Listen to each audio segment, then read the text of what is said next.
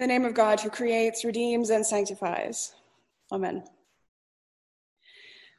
When I was a little kid and in elementary school, I went to an Episcopal school that began every day, whether it was rainy or shiny or cold, outside in the circle in front of the flag. And we would say the Pledge of Allegiance, and then we'd all say the Lord's Prayer, and our principal would share some kind of poem or a thought with us before we all processed back into our classrooms to begin our day. I have really vivid memories of this circle time, probably because it was often very, very cold in our kilts and our sweaters, and because at this time of the year there was always the sound of geese in the early morning, flying south over our heads for the winter. The sound sort of cutting through the cold air, making it feel like it was closer than it was.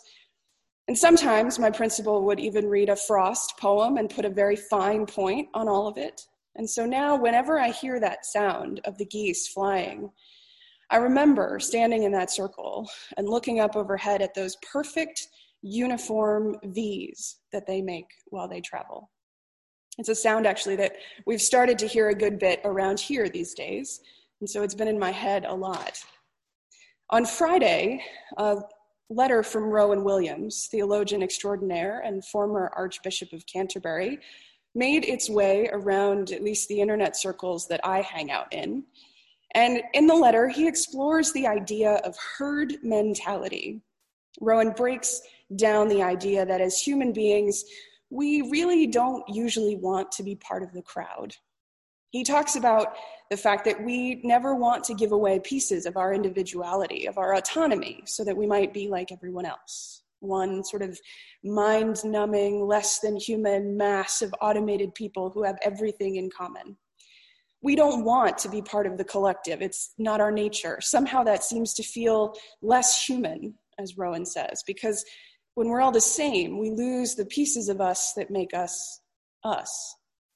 Instead, as we know, we all sort of have this rebellious human urge that appears differently in everybody probably, but it makes us want to stand out, to be the best, to be ahead of everyone else, to achieve more, to win more, whatever it is. But then Rowan contrasts this urge, this image, with migrating geese. And he says, flocks of migrating birds so often amaze by the complex patterns they make, wheeling and spiraling in wonderful interwoven patterns like a cloth shifting and rippling in the wind, or a stream flowing over stones. Groups of animals and birds don't by any means always look as if they're stupidly following a mindless collectivity. Their collective life seems to reflect a kind of intelligence that is being deeply shared. What if something like the human version of the migrating flock were possible? Somehow each bird in the flock is attentive to the movement of others, subtly adjusting its flight to theirs. Somehow this intelligent awareness of the group produces harmony and beauty. When we look up at the sky, we can see that they move as one. They sense each other. They're connected to each other.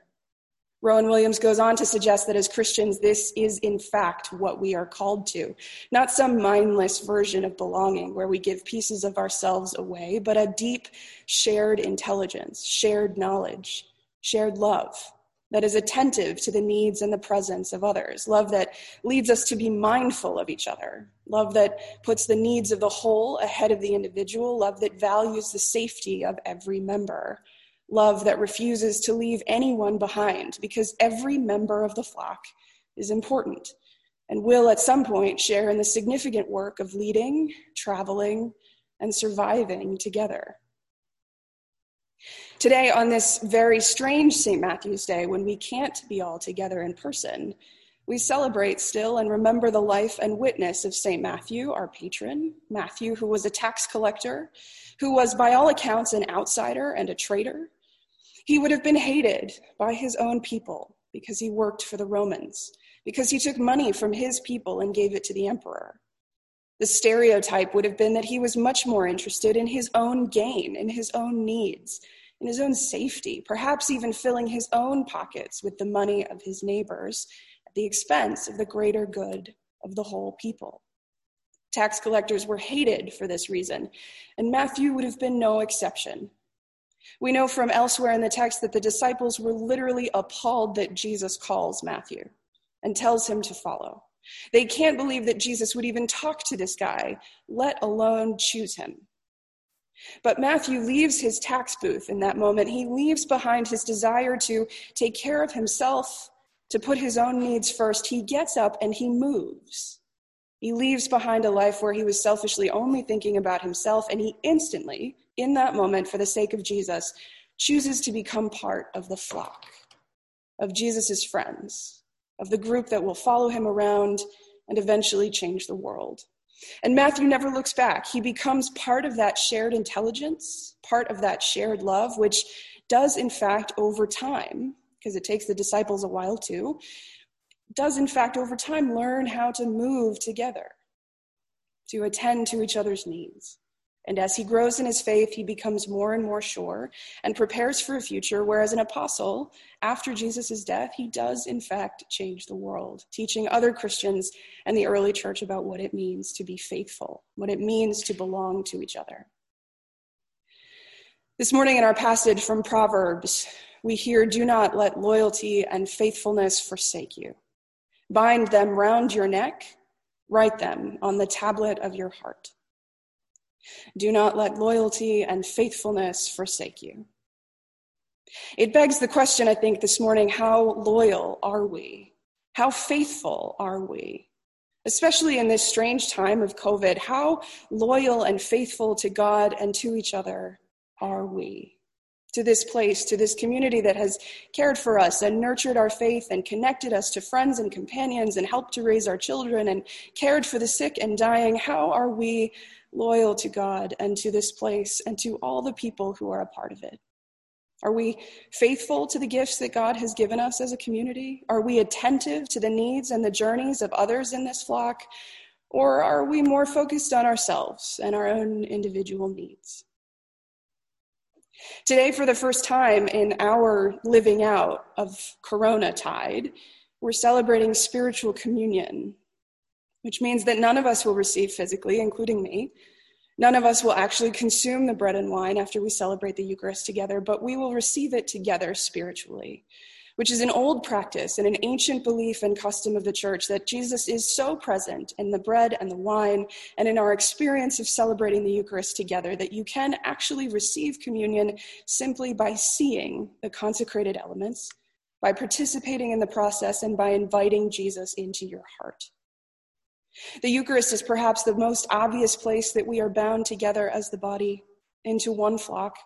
Each of us receives the same grace in equal measure, and no one is ever turned away from the table. Everyone is able to participate, whether we've all gathered in person in the sanctuary like we used to, and we will again, or in this case, where we've gathered virtually.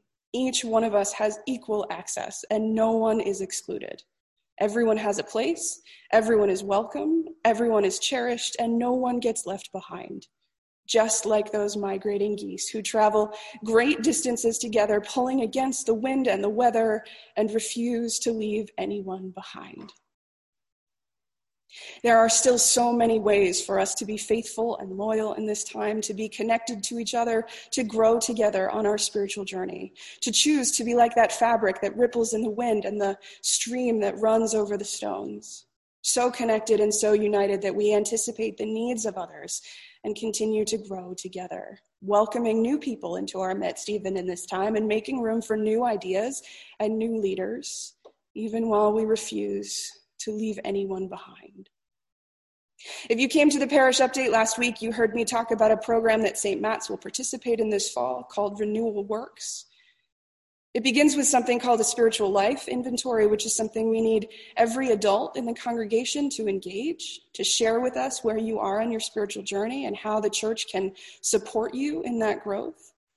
This program will help us to assess the spiritual growth of the parish as a whole, mindful that each one of us is an individual and mindful of the Christian reality that we are also called to be a collective defined by shared intelligence, by shared journeys, by shared love. As we do this program, we will be compared with more than 8 years of data from other churches who have participated, so we'll have a chance to learn from other people on their journey as well. And throughout the fall, a team of people from St. Matt's will look at this data that's coming in from you and help us chart a course of spiritual growth for the future for the whole community, to plan programs and initiatives and imagine what next steps might be. One of the things that I've heard over and over again from some of you in this time is a deep desire for formation and spiritual growth, and that is part of the reason that we're engaging in this program this fall. I've heard you say and have a sense that there is a lot to learn in this time, even now, and that we're sort of grappling with how to do that. But even in Coronatide, there are so many ways we can grow together in faith, even while we're separated or anxious or frustrated, even when we feel distance. There is an incredible amount of hope in our life together if we are faithful to God and loyal to each other, if we are willing to be part of God's body, part of God's collective. This can be a tremendous time for us to focus in on spiritual growth, to re-engage our prayer lives, to meditate, to study scripture, to make that a priority, and certainly to make our relationship with God a priority. To practice putting the needs of the whole community ahead of our own, and to practice our commitment to inclusion, equal access, shared intelligence, shared journeys. So, my friends, how loyal are we? And how faithful are we? And what will our witness be? Jesus calls Matthew and he follows. He leaves behind this witness and this promise that everyone is welcome. Will we leave our tax booths behind? Will we leave behind those places of comfort where we put ourselves ahead of others and hang on too tightly to our individuality? Will we leave behind our places of privilege and go following after Jesus in order to build justice and beloved community, simply because he asked us to follow? What will be our story in this time? Will it be one of compassion and of commitment, of faithfulness and loyalty? Will it be a story of spiritual growth? And how even when we had to physically stay away from each other, our love for God and each other brought us closer and strengthened our resolve and strengthened our witness. How will you follow Jesus in this new season? Do not let loyalty and faithfulness forsake you.